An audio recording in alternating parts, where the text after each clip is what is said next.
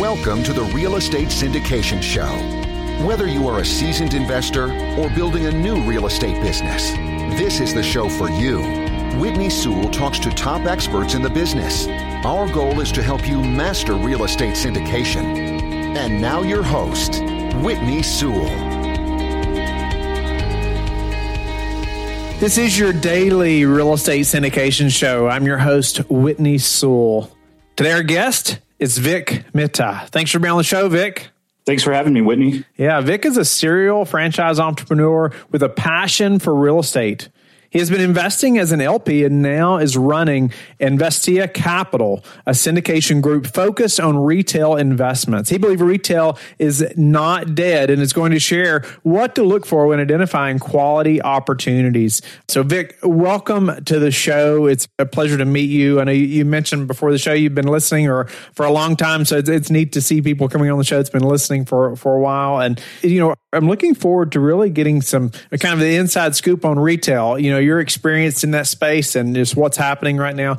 Give us a little background. I know you went from LP to now running your own syndication group. So give us a little background there so we can understand that, and let's dive into retail. Yeah, actually, let me take a step back, Whitney. I've been in retail my entire career. It was focused on the wireless space. Been fortunate enough to be a franchisee for a few different brands and really got to know the ins and outs of what makes a good location work, what doesn't work. And then, in 2008, when the market crashed, I had some opportunities to pick up some of the properties that our stores were located in.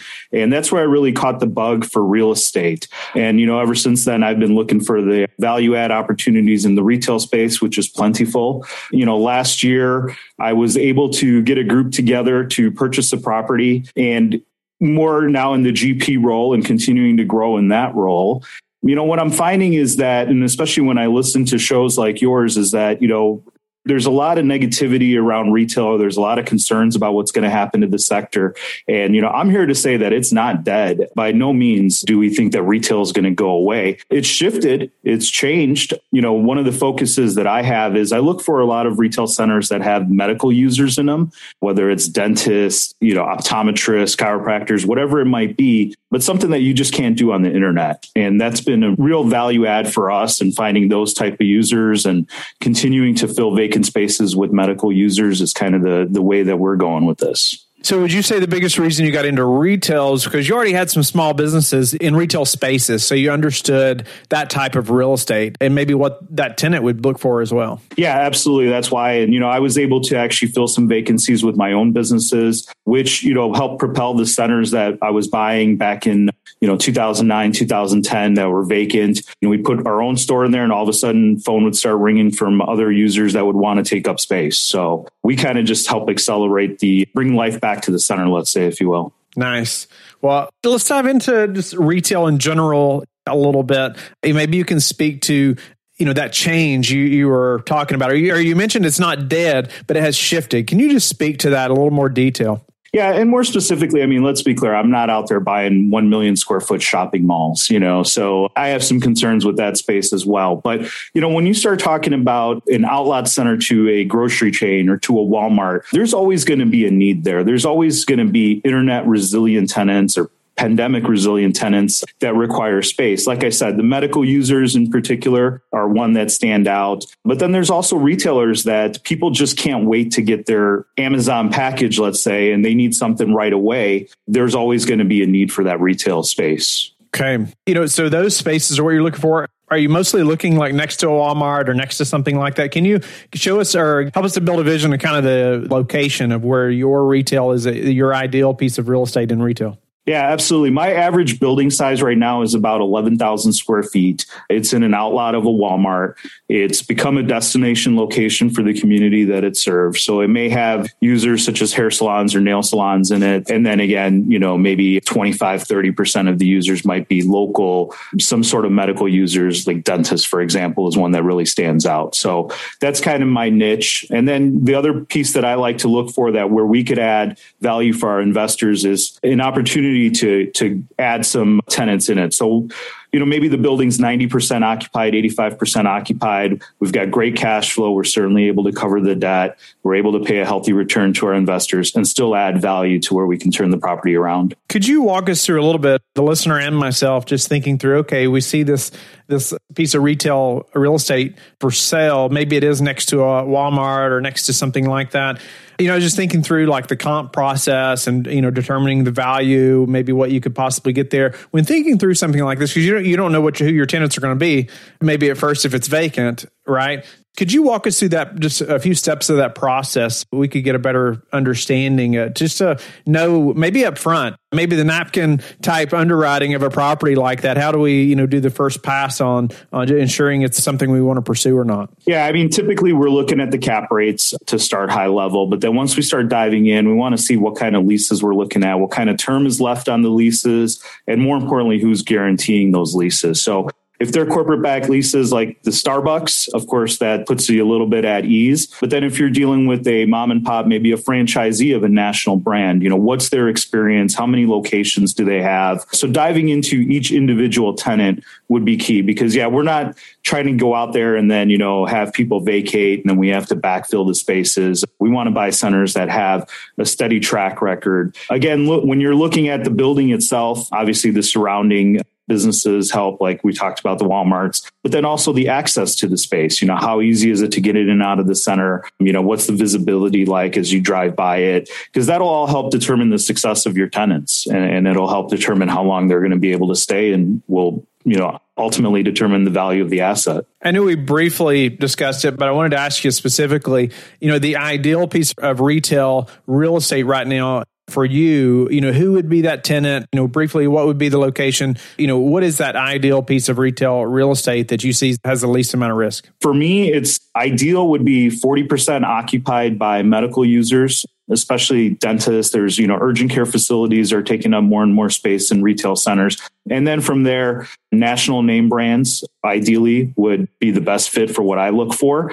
And then on average, about 15% of vacancy I actually like because I like to help pick out, my own tenants that I want to see in there. And that's what adds the value to the building. So you're saying that there's value in actually having some vacancy so you can pick that next tenant. Yeah, absolutely. I've been able to build some great relationships with some brokers here that represent the tenants that have national name brands, a lot of franchisees that are looking to expand. So being able to go in and add value with them is what really helps me provide a return for my investors. Nice. Well, I was just thinking through some of this. I want to back up a little bit. I want to come back to our conversation right now, but I wanted to back up and say, maybe you could shed, I'm sure there's plenty of listeners that are thinking, well, what about through the pandemic, through last year? What are some of the things that happened to retail, maybe to your property specifically? Anything you didn't expect or anything that we could learn from? Yeah, with our restaurant users in particular, we did have some rent deferment that we had provided, working with each individual to help them get through it. And, we're fortunate. Everything's been paid back and, everything has worked out great. So, we got through that just fine. I can't think of one space that vacated because of the pandemic. So everybody seems like they're doing well. And as long as you work through it and, are able to be a little flexible, you can get through things like that. Nice. What a blessing that everything was paid back.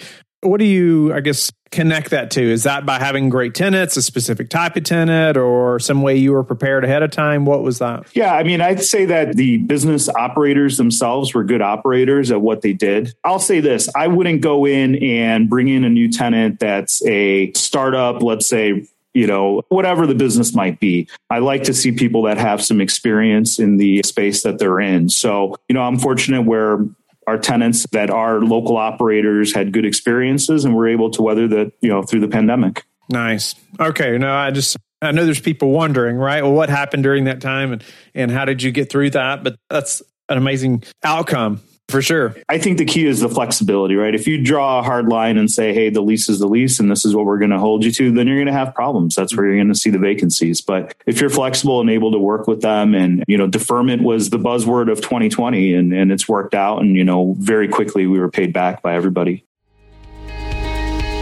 Bedford's Cost Segregation specializes in generating significant tax savings via their engineering-based studies for commercial real estate clients nationwide.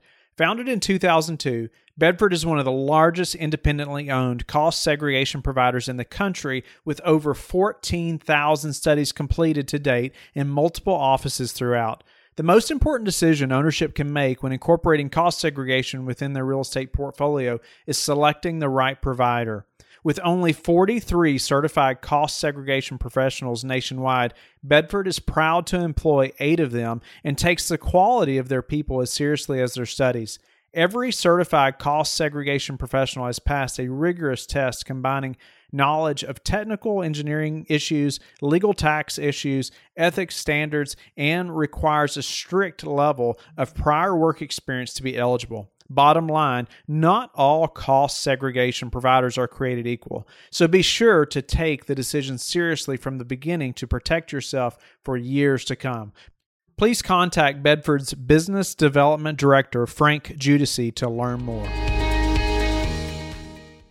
And now you've built probably a much stronger, even stronger relationship with those tenants, probably more loyal to you as well, I would hope. Absolutely. So what about, let's go back to, say, improving some of those properties. Any examples that you could share of just some things that you've done to improve the properties, increase the return, those things? Yeah, absolutely. Actually, the last acquisition we just closed on, we're able to take a space that was just too large for, for an average user. So taking that space, dividing it up, taking it to the market as two divided smaller spaces. And I've already got LOIs for both of them. And we're talking within 30 days. So we're able to fill the spaces much quicker by being able to work with tenants and kind of build them to suit their needs. So that's one way we've been able to add some value to the building right away. That's awesome. Yeah, thinking outside the box a little bit. And what about just the type of returns investors should look to see, in retail, or maybe even just the deal structure in general versus, multifamily opportunity? Yeah, one of the big things, I want to touch on when you talk about what we do in particular is the cost segregation study. That's been a huge win for our investors.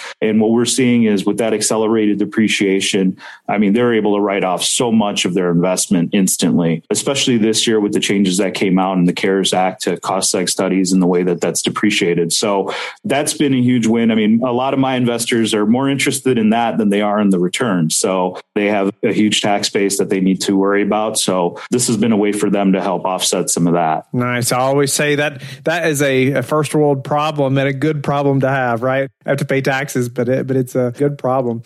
So thinking through, needing cost seg study. No, that's awesome. What is the typical hold period for a retail, investment like that? So mine is typically forecasted at 7 years. So what you're seeing is that's when, all your tenants are going to be in some sort of option periods, and they will have exercised their next renewals, et cetera. And they'll still have, 3 to 5 years left on their term is a good time to bring it back to market to sell. Nice. Are you doing like dual class structures, anything like that, like we see in multifamily? No, I'm only doing one currently. I've been pretty fortunate to be able to raise capital fairly easily, so I haven't had to get into that yet. What are some of the biggest objections and maybe even kind of things that aren't true that people believe about retail, or why maybe investors are not investing right now? And maybe it's just a lack of education, but anything like that you could share? Yeah, it's just what you see in the media, right? Retail's dead because they're showing the big boxes moving out of the big mega malls. And that's the impression that everybody has. But,